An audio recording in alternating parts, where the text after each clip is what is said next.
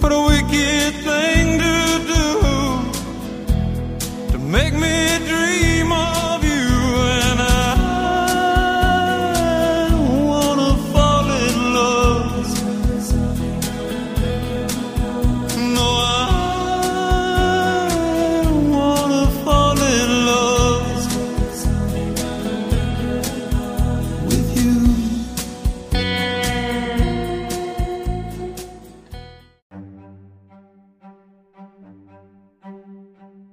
Like Harvey Danger and Chris Isaac just said, there's a lot of wicked games and a lot of paranoia that has come about recently that have made me think about some famous events throughout history.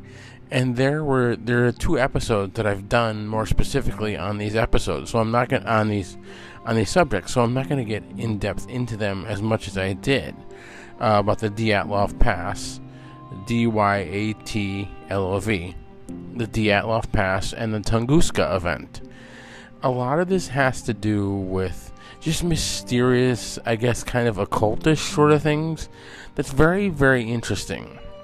And a lot of what they thought, a lot of what scientists have thought, have led specifically to the occurrence of the Dyatlov Pass, or what led to the Dyatlov Pass happening the way it did, the behavior of the students, was something that's called infrasound. And I wondered what that is, and I wanted to do a little bit of research and do another episode on it. And I'm going to try and get into infrasound. I don't want to get too nerdy and get too scientific for people. But I'm going to get into that. But I'm going to touch on what the Dyatlov Pass was, briefly. Like I said, go back into their previous episodes and listen to the full episodes on the incidences themselves. But the Dyatlov Pass was an event in which 9 Russian hikers died in the northern Ural Mountains between February 1st and 2nd of 1959 in uncertain circumstances. The experienced trekking group from the Ural Polytechnical Institute, led by Igor Dyatlov, had established a camp on the eastern slopes of Kholat Syakhl. During the night, something caused them to cut their way out of the tent and flee the campsite. While inadequately dressed for the heavy snowfall and sub-zero temperatures. That is... And a lot of people have wondered, that's the Dyatlov Pass, and a lot of people have wondered what could have possibly caused that. A lot of it is like aliens, a lot of mysterious things, and a lot of, like I said earlier, scientists have thought that what could have caused it was infrasound.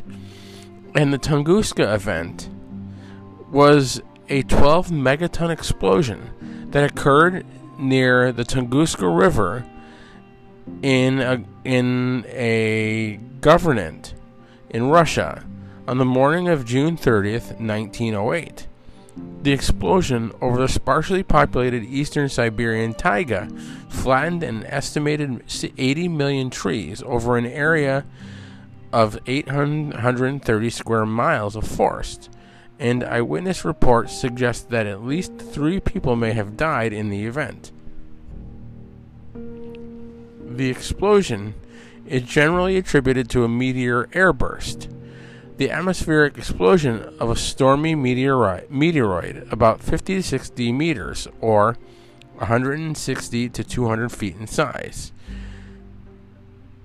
The meteoroid approached from the east-southeast, and likely with a relatively high speed of about 60,000 miles per hour. It is classified as an impact event, even though no impact crater has ever been found. The object is thought to have disintegrated at an altitude of 3 to 6 miles rather than to have hit the surface of the Earth. Now, both of those events are very, very intriguing, very, very interesting, and a lot of scientists think that specifically with Dyatlov, a lot of scientists think that infrasound may have played a part in it, and maybe during the Tunguska explosion, it might have caused infrasound, or infrasound might have come from as a result of the explosion. And I've wondered, like I said earlier, what is infrasound? What could it be, and what could have caused it? And it's interesting. I had a lot of this. Some of this I know, and some of this I tried to remember as best as I could. So I had to take notes, and a lot of this I had to refer to different Russian sources and different Russian articles. And my Wikipedia, of course, is where I always like to go. But infrasound is sometimes referred to as low-frequency sound. It describes sound waves with a frequency below the lower limit of human audibility, generally 20 hertz. Hearing becomes gradually less sensitive as frequency decreases, so for humans to perceive infrasound, the sound pressure must be sufficiently high. The ear is the primary organ for sensing low sound, but at higher intensities, it is possible to feel infrasound vibrations in various parts of the body. What they think is that something in the distant areas of the different reaches, or what they couldn't see, of the Ural Mountains caused an infrasound occurrence. And what might have happened is that it might have caused an infrasound occurrence that was above the audibility, or in that range where certain vibrations affected various parts of the body. And at the time when the Dyatlov incident occurred, they couldn't perceive what infrasound was. They didn't know what it was, or didn't know anything about it. So they didn't know what was happening. They suspected that they were being attacked by something they couldn't see, by bears, by wildlife that they didn't know of in that area. Or maybe it was something supernatural or something out of this world that they didn't quite understand, and they were being assaulted or attacked by it in ways they didn't understand, and they had to get away from it. And it may be perceived to them that it was occurring inside their own tent or inside their own immediate area, and they had to flee it. The study of such sound waves is sometimes referred to as infrasonics, covering sounds between 20 hertz down to 0.1 hertz. People use this frequency range for monitoring earthquakes and volcanoes, charting rock and petroleum formations below the earth, and also in ballistocardiography. And I know that's a big word, ballistocardiography and seismocardiography, to study the mechanics of the heart. Infrasound is characterized by an ability to get around obstacles with little dissipation. Sorry, I had an itch that was just driving me nuts, so I had to get. That's my might have heard a little weird rubbing sound. It was me itching my nose, so I apologize. See, it happened again, but that time I tried to hide it. So thanks for bearing with me. I apologize. In music, acoustic waveguide methods, such as large pipe organ, or, for reproduction, exotic loudspeaker designs, such as transmission lines, rotary woofer, or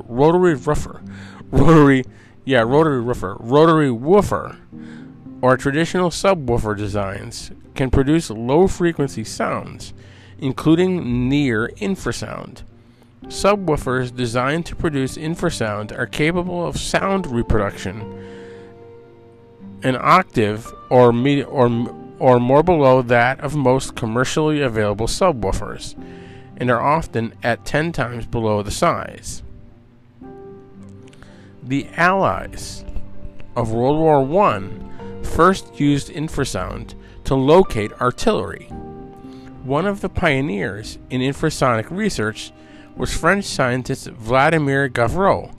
His interest in infrasonic waves first came about in his laboratory during the 1960s, when he and his laboratory assistants experienced shaking laboratory equipment and pain in the eardrums. But his microphones did not detect an audible sound. He concluded it was infrasound caused by a large fan and duct system. Yeah, a bunch of ducks quack, quack, quack, rolling around. A duct system. and soon got to work preparing tests in the laboratories. One of his experiments was an infrasonic whistle, an oversized organ pipe. What they're saying is basically it explains the behavior of the Dyatlov hikers, that something occurred. And what's most like what they're saying is infrasound.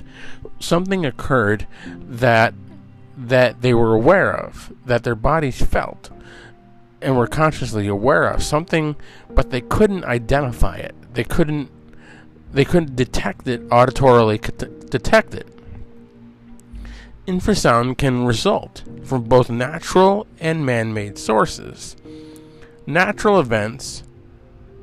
Infrasonic sound sometimes results naturally from severe weather, surf, lee waves, avalanches, earthquakes, volcanoes, bolides, waterfalls, calving of icebergs, aurorae, meteors. Why can't I say the word meteors? That's what I was trying to dig up, but I can't get it. See, meteors, the Tunguska event. Lightning and upper atmospheric lightning. Non-linear ocean wave interactions in ocean storms produce pervasive infrasound vibrations around 0.2 Hz, known as microbaroms. According to the infrasonics program at NOAA, NOAA, the National Oceanic and Atmospheric Administration, infrasonic arrays can be used to locate avalanches in the Rocky Mountains and to detect tornadoes in the high plains several minutes before they touch down.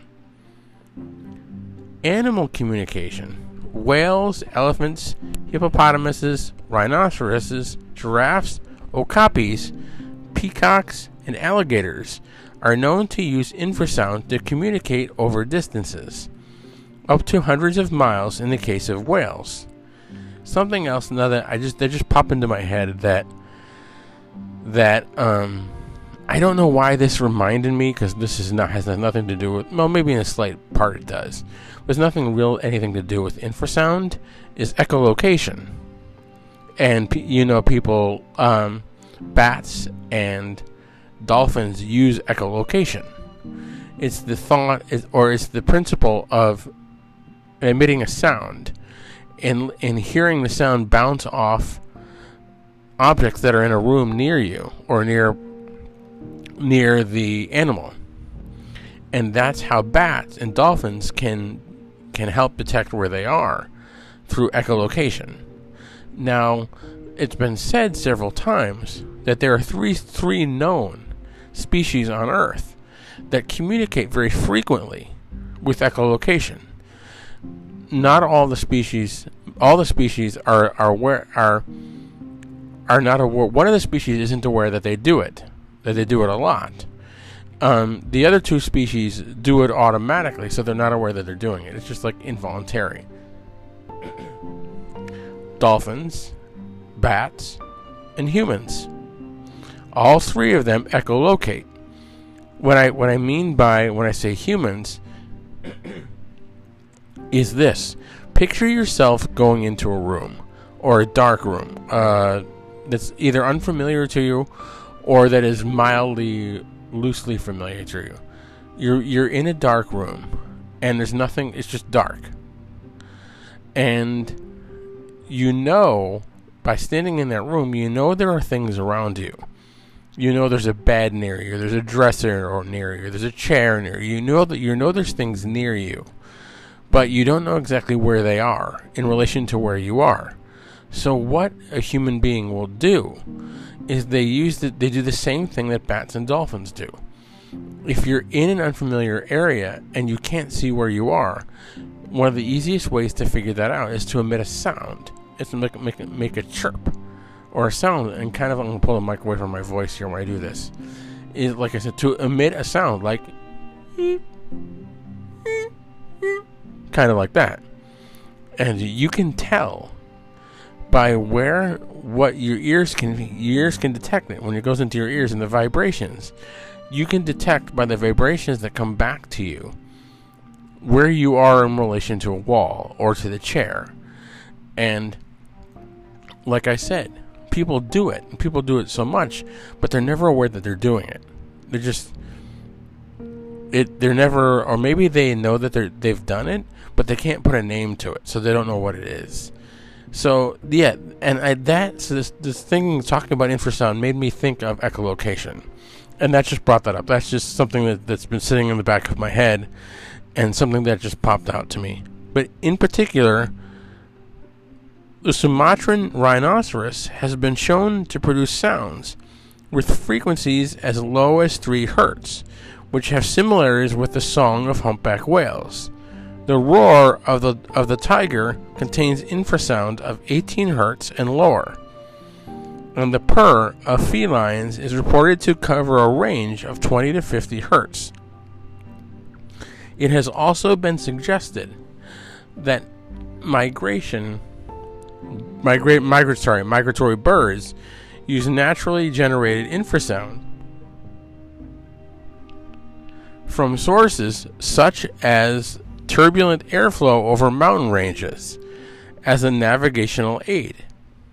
Infrasound also may be used for long-distance communication, especially well documented in baleen whales and African elephants. The frequency of baleen whale sounds can range from 10 Hz to 31 kHz, and that of elephant calls from 15 Hz to 35 Hz. Both can be extremely loud, allowing communication for many kilometers, with a possible maximum range of around 10 kilometers or 6 miles for elephants, and potentially hundreds of thousands of kilometers for some whales. Elephants also produce infrasound waves that may be separated by hundreds of kilometers. These calls may be used to coordinate the movement of herds and allow mating elephants to find each other. Human singers, some vocalists including Tim Storms, can produce notes on the infrasound range. Human-created sources, infrasound can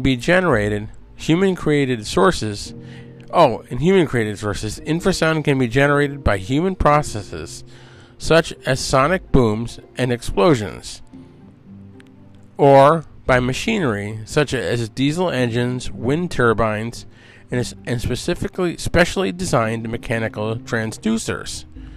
Certain specialized loudspeaker designs are also able to reproduce extremely low frequencies.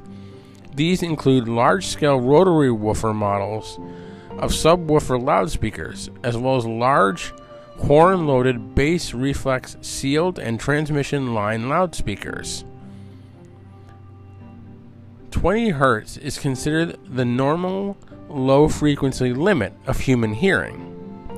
When pure sine waves are reproduced under ideal conditions at very high volumes, a human listener will be able to identify tones as low as 12 Hz. Below 10 Hz, it is possible to perceive the single cycles of the sound, along with a sensation of pressure in the eardrums. From about 1000 Hz, the dynamic range of the auditory system decreases with decreasing frequency. This compression is observable in the equal loudness level contours, and it implies that even a slight increase in level can change the perceived loudness from being barely audible to extremely loud. Combined with a natural spread in thresholds within a population, its effect may be that a very low frequency sound, which is inaudible to some people, may be loud to others. That's also theorized that sound differs to the human ear as the human being ages. So what may seem quiet or what may seem loud to someone at a young age may be softer or quieter to someone as they age, because they become harder of hearing. or what may seem normal voice or regular sound to someone at a very young age may seem like someone is being screamed at, or they're screaming at someone, or something is screaming at them as they age. So because of the fact that the human hearing is biological, the human hearing can change, that can change the perceptions of sound and infrasound. And infrasound can do things differently to an older person, to people as they age, an older person, than they can to younger people. And it just differs. It's a widely varying thing. Combined with the natural spread in thresholds within a population, its effect may be that a very low frequency sound which is inaudible to some, may be loud to others. One study has suggested that infrasound may cause feelings of awe or fear in humans. Bingo, right there. The explanation for the Dyatlov Pass. One of the explanations, because they're still not sure exactly what occurred. It's still a mystery, a great mystery. It's a true story. It's a great mystery of what happened, or what could have happened. It has also been suggested that since it is not consciously perceived, it may make people feel vaguely that odd or supernatural events are taking place. See, backing up infrasound in Dyatlov again. Again, see, it may make people feel vaguely that odd and supernatural events are taking place. It's seeing that what was simply infrasound, a simple thing that occurred in the Ural Mountains, was just perceived to be something different. It was perceived to be supernatural or threatening and odd. And a scientist working at Sydney University's Auditory Neuroscience Laboratory reports growing evidence that infrasound may affect some people's nervous systems by stimulating the vestibular system, and this has shown in animal models an effect similar to seasickness. Another explanation. In research conducted in 2006 on the impact of sound emissions from wind turbines on the nearby population, perceived infrasound has been associated to effects such as annoyance or fatigue, depending on its intensity, with little evidence supporting psychological or physiological effects of infrasound below the human perception threshold. Later studies, however, have linked inaudible infrasound to effects such as fullness, pressure, or tinnitus. What tinnitus is, if you ever hear ringing in your ears, that's tinnitus. And acknowledged the possibility that it could disturb sleep. This is as I know some of this as I'm reading through it in my notes. It's just supporting what scientists have assumed and what scientists think happened in the Dyatlov Pass in the Ural Mountains. Other studies have also suggested associations between noise levels in turbines and self-reported sleep disturbances in the nearby population, while adding that the contribution of infrasound to this effect is still not fully understood. In a study at Ibaraki University in Japan, sorry for butchering that name, researchers said EEG tests showed that the infrasound produced by wind turbines was considered to be an annoyance to the technicians who work close to a modern large-scale wind turbine. I believe his name, I'm sorry for mispronouncing this, Jürgen Altmann of the Dortmund University of Technology, an expert on sonic weapons, has said that there is no reliable evidence for nausea and vomiting caused by infrasound. they think that while infrasound doesn't have an immediate physical response or immediate physiological reaction in the people that it affects, it has more of a it has more of a mental and emotional effect, fear and stuff like that. Now, and that, again, going back to saying it explains Dyatlov, it furthermore explains the Dyatlov Pass. High volume levels at concerts. Sorry.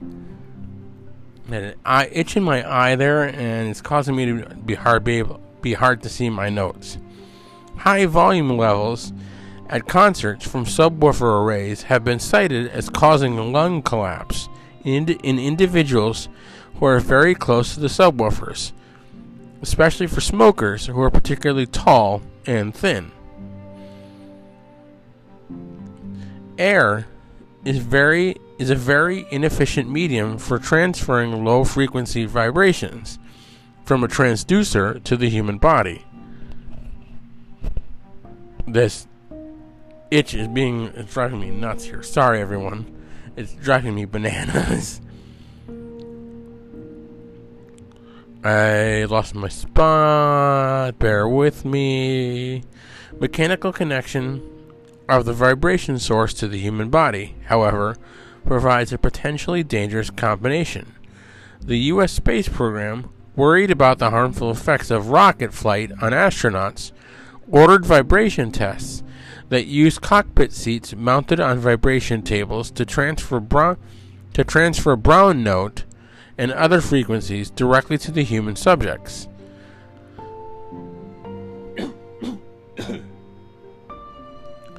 Very high power levels of 160 decibels were achieved at frequencies of 2 to 3 hertz.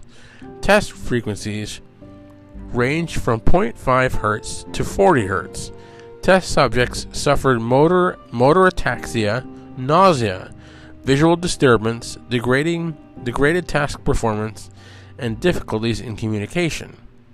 These tests are assumed by researchers to be the nucleus of the current urban myth. In February 2005, the television show Mythbusters. Why did I have trouble with that word? In 2005, the television show Mythbusters used 12 Meyer Sound 700 HP subwoofers, a model and quantity that has been employed for major rock concerts. Now operating frequency range of the selected subwoofer model was 28 Hz to 150 Hz. But the 12 enclosures at Mythbusters had been specially modified for a deeper bass extension.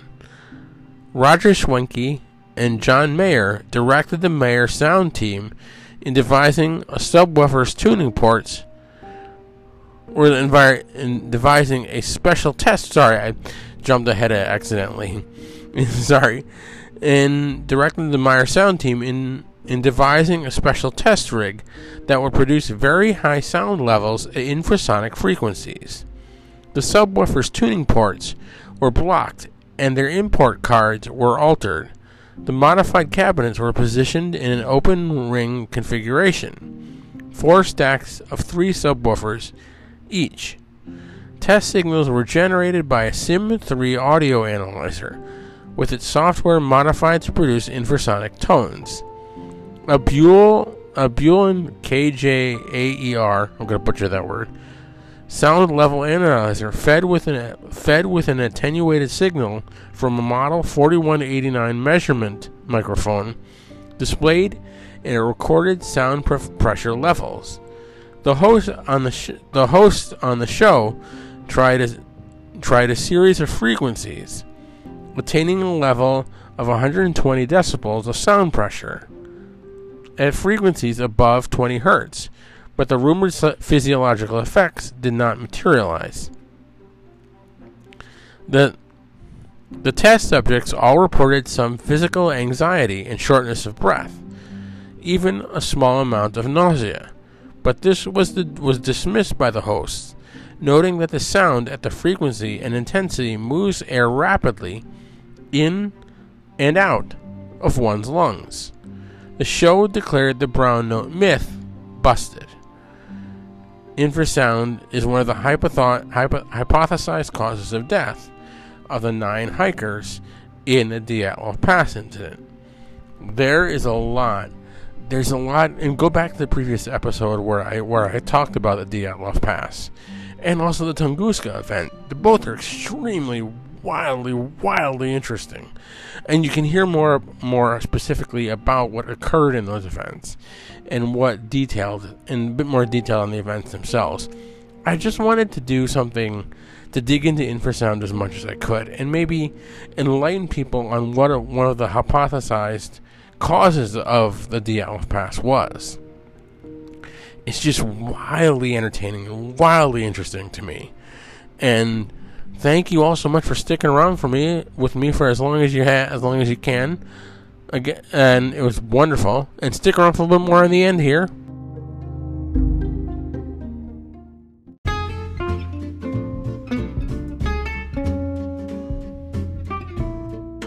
Want to check out the best podcast and best YouTube channel out there?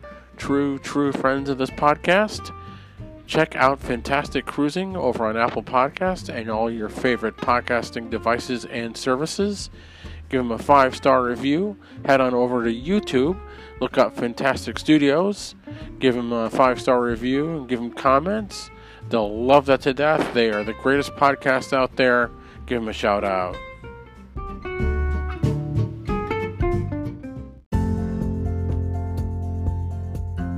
Want to check out the best travel vlogger and videos anywhere? Go to Atlantic City, Disney, Six Flags, all along the Atlantic City boardwalk, and go to Vegas. Check out the New York channel, NUYAWK on YouTube. You will be thoroughly impressed and thoroughly entertained. You will love every second of what you're seeing. Go to YouTube and check out NUYAWK. You'll love what you're seeing. You'll enjoy every second of it.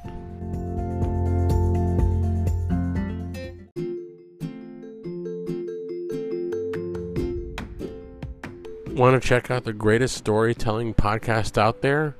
Want to ride to Hogwarts with Hagrid? Check out Common Room Talk on all the major podcast platforms. Tony tells you a story that will pull you in. You will be impressed and you will love it all the time.